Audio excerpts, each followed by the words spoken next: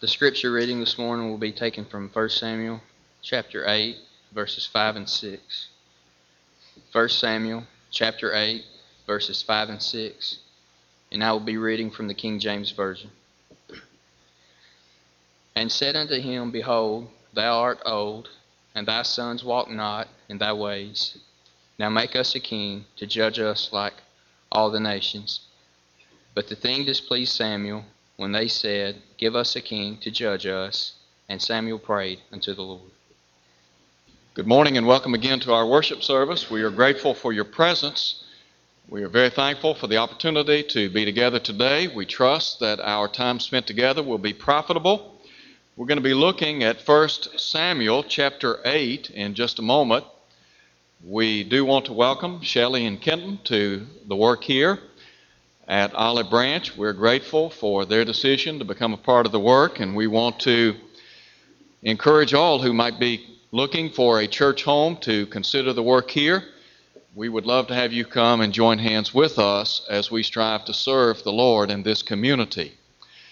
In our lesson today, we're going to be talking about the theme, the allure of the world. All of us know that the world is a very strong allurement to those of us who are striving to live for the Lord. And in the book of 1 Samuel chapter 8, we read of the appeal of the world to the children of Israel.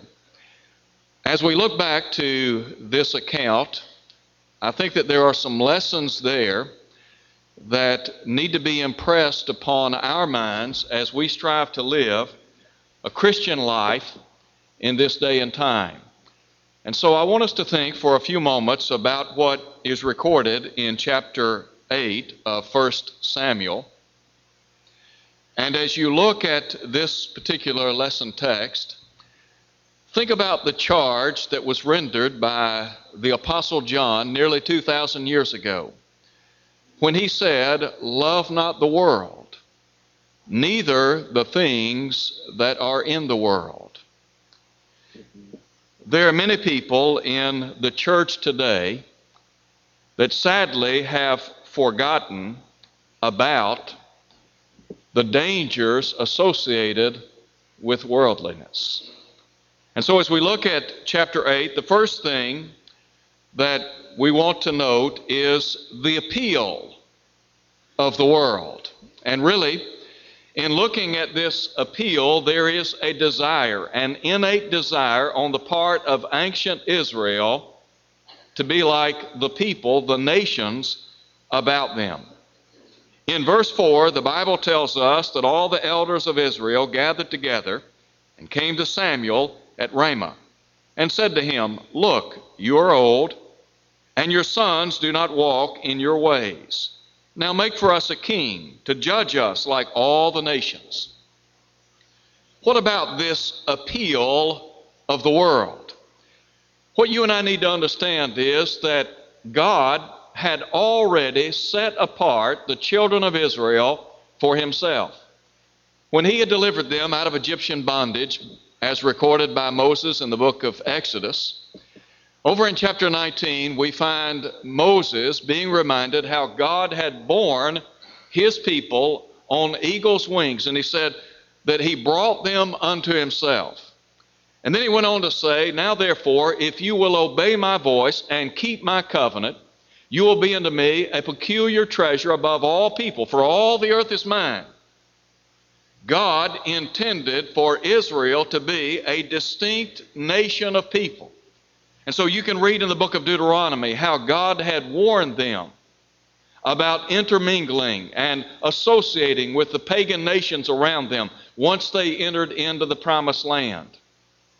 In Exodus chapter 13, you find God making a statement about the firstborn. He said, Sanctify unto me all the firstborn.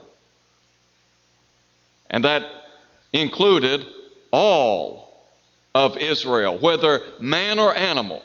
He said, the reason, because it is mine.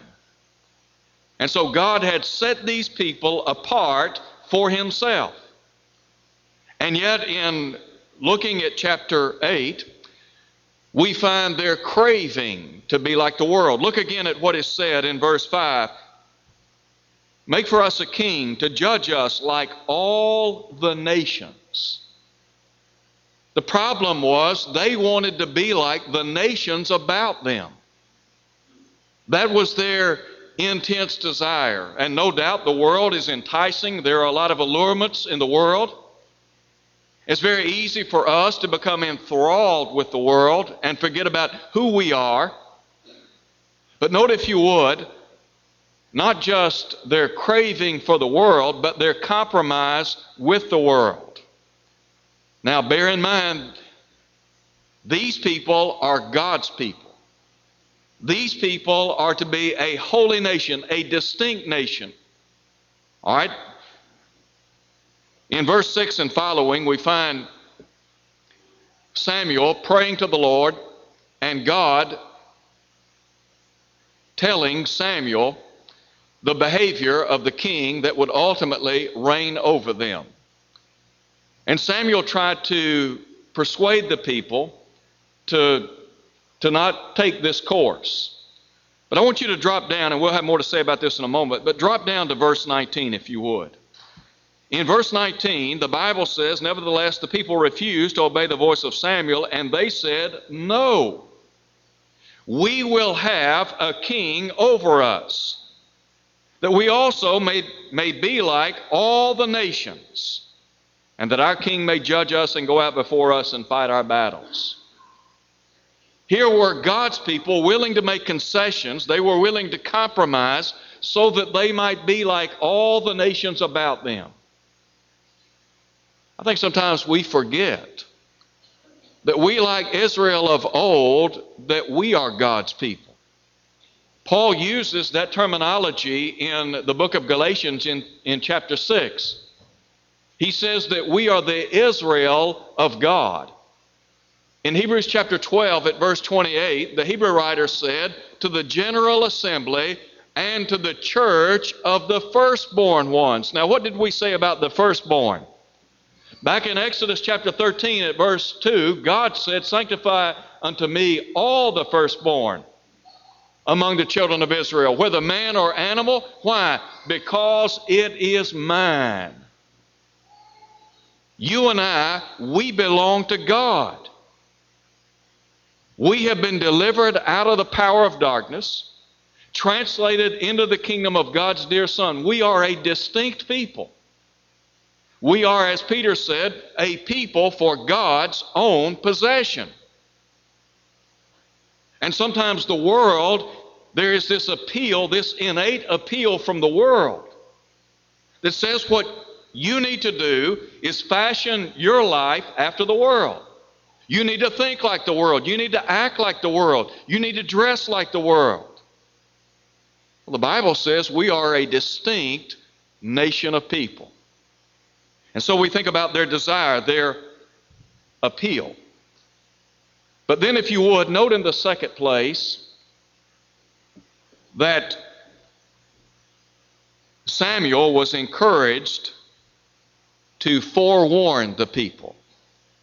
You see, first of all, we think about their fondness for the world, but now Samuel is to forewarn them about the world. And here we have some admonitions given unto the children of Israel.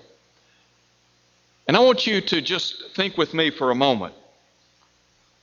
Why is it so dangerous for us to become like the world? What are the real dangers of becoming like the world about us? There are two things that come to my mind. Number one, the world is insatiable. If you think you can ever get enough of this world, you're sadly mistaken. Let me give you an example of this. Look, if you would, at chapter 8 and note what God says to Samuel concerning the king that would ultimately reign over these people. And I want you to note the insatiable appetite of the king that would ultimately rule or reign over ancient Israel. Now, in verse 6, the Bible has said that this thing displeased Samuel. In other words, the idea that they wanted a king, it broke the heart of Samuel. And so he prayed to the Lord, and God said, well, they've not rejected you, but they've rejected me as being king over them. All right, in verse 8 he said, according to all the works which they have done since the day I brought them out of the land of Egypt, even to this day, with which they have forsaken me and served other gods, so they are doing to you also. Now therefore heed their voice. However, you shall solemnly forewarn them and show them the behavior of the king who will reign over them. Now note, if you would, the insatiable appetite of this king. Samuel told all the words of the Lord to the people who asked him for a king, and he said, this will be the behavior of the king who will reign over you. He will take your sons and appoint them for his own chariots, and to be his horsemen, and some will run before his chariots. He will appoint captains over his thousands and captains over his 50s. Will set some to plow his ground and reap his harvest, some to make his weapons of war and equipment for his chariots. He will take your daughters to be perfumers, cooks, and bakers. And he will take the best of your fields, your vineyards, and your olive groves, and give them to his servants. He will take 1/10 of your grain and your vintage and give it to his officers and servants. And he will take your men servants and your maidservants and your finest young men and your donkeys and put them to his work. He will take 1/10 of your sheep, and you will be his servants. Now, when Samuel relayed all of that to his people, they should have said, wait a minute, we're not going there. They should have seen exactly what was going to be required of them by the king whom God would appoint for them. The king who would reign over them was going to be insatiable. He was literally going to gobble up the very best of what they had. God was their king. God was the one that was reigning over them. And yet they wanted a king. Later, Hosea, in Hosea chapter 13 at verse 11, would say on behalf of God, I gave them a king in my anger and took him away in my wrath. They thought they needed a king. They thought they needed a king so that they could be like everybody else, and they were blind to what this king would do to them. The Word of God is very transparent. And sometimes I think that we read the Word of God, and yet we read it with distorted vision. We fail to see the admonitions and the warning signs and the dangers associated with the world. There are a lot of people in our world today. Take, for example, in the realm of money. They just can't get enough. Well, why is that? Listen to what Solomon said, and Solomon, you recall, was the wisest man of his day. In Ecclesiastes chapter 5, Solomon said, he who loves silver will not be satisfied with silver. He who loves abundance with increase. What is Solomon saying here? He's saying, if you think that the things of this world, whether it be money or materialism or whatever, if you think those things are going to fill that void in your life, you are sadly mistaken. Why? Because the world is insatiable. You will never get enough of the world. All right, number 2. Not only is the world insatiable, but the world produces indifference. Now you might ask the question, how so? How would the world make us indifferent? Well, just think about for a moment. God's people have approached Samuel, and they have asked him for a king, and this thing displeased Samuel. He was heartbroken. The people knew that Samuel, they knew he was displeased. They knew that he did not think that that's the course they should take. And so Samuel laid this thing out before the Lord. The Lord, in a very transparent way, tells them, all right, this is what you can expect from a king. But note, if you would, their indifference. Number one, their indifference to the Word of God. I said that the world will make you indifferent. Look again at verse 18. In verse 18, God said, "You will cry out in that day because of your king, whom you have chosen for yourselves, and the Lord will not hear you in that day. Nevertheless, the people refused to obey the voice of Samuel, and they said, 'No, but we will have a king over us, that we might be like all the nations around us.'" God is saying, you do not need a king. This is not the route you need to go, and yet their response was, "No, but we're going to have a king." Now, there are a lot of people today, members of the church, who become indifferent to the Word of God. How many times have you heard somebody say, "Well, I know the Bible says that we're supposed to do this, or maybe we are prohibited from doing that, but..." That's the problem. Jesus asked on one occasion, "Why do you call me Lord, Lord, and do not the things which I say?" in Luke 6, verse 46. The world will make you indifferent. When the world takes a hold of your life, when you become captivated by the world, watch out. Because you're going to become a slave of the world. And ultimately, it's going to make you indifferent to the Word of God. Not only will it make you indifferent to the Word of God, but it will make you indifferent to the will of God. Again, God said to Samuel, "They have not rejected you, but rather they have rejected me." God is telling these people, "Look, you are rejecting me. You have made the decision, you want a king. All right, I'm going to give you a king, but you need to understand that you are rejecting what I want for you." That's what the world does. When you get caught up in the world, you lose sight of what's important. You forget about the will of God. You forget about the will of God being paramount in your life. And the next thing you know, you have moved in your spiritual relationship to the Lord. Now, we talk about the world and the elements of the world, and the world is that cosmos of iniquity governed by the devil. As a matter of fact, in 2 Corinthians chapter 4, verse 4, the devil is called the god of this world. Well, the world has many components, and we talk about some of the vices and immoral sins of the world, and no doubt those are ever present.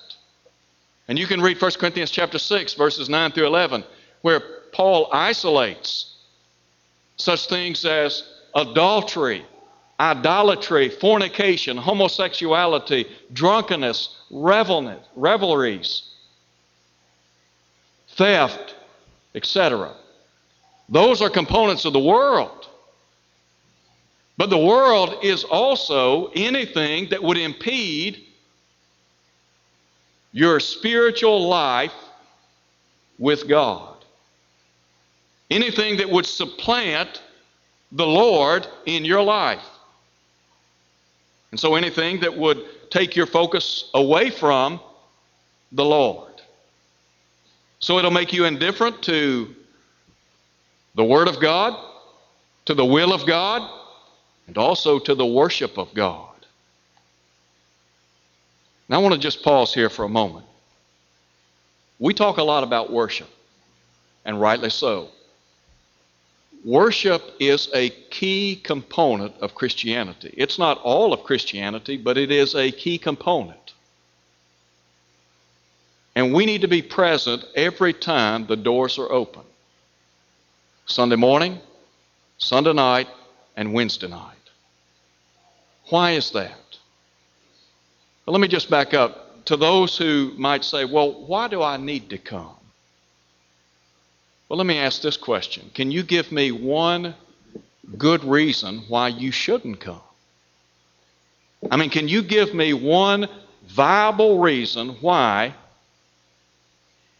being in Bible study, Sunday school and worship will not make you a better person. Just give me one reason. I don't know of one. I can't give you one viable reason why you shouldn't be here. But I can give you a lot of reasons why you should. And let me tell you, if you're not here every time the doors are open, you're slipping spiritually. You're backing up. You may not realize that. And let me just point this out. Apostasy in the church does not typically happen overnight. It's not something that where a person goes to bed on Saturday night and they wake up on Sunday morning and they're severed from that relationship with the Lord. But rather, apostasy is a gradual thing. And one of the problems of missing services of the church is before you know it, your spiritual life is cold and stale and dead. That's why John, in Revelation chapter 3, recorded the spiritual condition of the church at Laodicea. They were lukewarm. And because of that, the Lord said, I will spew you out of my mouth. And so I want to encourage you, if you are not faithful, and let me just say this. When you obeyed the gospel, in essence, you said that you were giving your life to the Lord. Don't wake up on Sunday morning and ask your husband or wife, are we going to the services of the church today? Don't even think about that. When you wake up on Sunday morning, you wake up with the mindset, we're going to be here come what may. When you wake up on Monday morning for work, do you put that off? You might miss a day or two from time to time because of sickness, and it may be the case that you will take a day off at your discretion from time to time. But you won't do that too often, or you won't have a job. And we understand the importance in the carnal realm, in the world. But what about in the spiritual realm? It'll make you indifferent to the Word of God. It'll make you indifferent to the will of God and to the worship of God. So, Samuel forewarned anxious Israel. But number three, very quickly, I want you to note how they forged a relationship with the world. They wanted a king, and so God said, I'm going to give you a king. Look, if you would, at verse 21. In verse 21, Samuel heard all the words of the people, and he repeated them in the hearing of the Lord. So the Lord said to Samuel, heed their voice and make them a king. And Samuel said to the men of Israel, every man go to his city. What happened? Well, they were going to build an alliance with the world. They were going to build an alliance with a king. They asked for a king. God said, you want a king? All right, I'm going to give you a king. And you look at Saul and note the problems Saul had in his life. They thought they needed a king, and they got a king, but things didn't work out as well as maybe they had hoped. I want to close by just pointing this out in this third point. They forged an alliance with the world or with a king. If you and I forge an alliance with the world, we're only asking for trouble. There are two passages in the New Testament that I think we need to understand and appreciate. The first is James chapter 4, verse 4. In James 4:4, James said, friendship with the world is enmity with God. Now think about this for a moment. You have to become a friend of something before you fall in love with it. Is that not the case? Typically, when people get married, they go through a courtship process. And through that courtship process, they develop a friendship. And that friendship evolves into love. And then love leads to marriage. Well, James said, "Ye adulteresses, know ye not that friendship with the world is enmity with God?" If you have made an alliance, if you have made a friend of the world, you are on perilous grounds. Now, link to that verse, 1 John 2. In 1 John 2, verse 15, John said, "Love not the world, neither the things which are in the world. If any man loves the world, the love of the Father is not in him." What's happening? All right, you have developed a friendship for the world, and that friendship has led to fondness or to love. And so John said, all that is in the world, the lust of the flesh, the lust of the eyes, the pride of life, is not of the Father, but is of the world. And the world passes away, and the lust thereof. But he that does the will of the Father abideth forever. If you make friends with the world, it will destroy you. Because friendship with the world leads to love for the world. And let me just make this statement. Once you get in the world, there's friendship, there's fondness, and there is futility. How many times have you heard the statement, "You're just spinning your wheels"? You get out into the world. You go back into the world and just start living like the world lives and thinking like the world thinks and doing as the world does. And let me tell you, you're going to find yourself spinning your wheels spiritually. You may think there's satisfaction in the world, but I can assure you it's not there. Philippians chapter 3, the Apostle Paul talks about those who mind earthly things. That is a worldly minded person. It's all about the here and now. But note the contrast. But our citizenship, that is, those of us who are God's people, our citizenship, our commonwealth is in heaven, whence also we wait for a Savior, the Lord Jesus Christ. The allure of the world, it's strong. And the devil is doing everything he can to bait and hook you and me. What we have to do is understand his tactics, know how he works, and understand that God's way is the best way. It is the best way every time. And that's true for young and old alike. What about you today? Are you a Christian? Have you obeyed the gospel of Jesus Christ? Have you been baptized into Christ so that your sins might be washed away? As the Bible says in Acts 22, verse 16. Are you living for the Lord? Are you faithful to Him? Or have you gone back in the world? The Bible says, confess your sins one to another, pray one for another. Could we pray with you and for you today? God will abundantly pardon. Would you come as we stand and sing?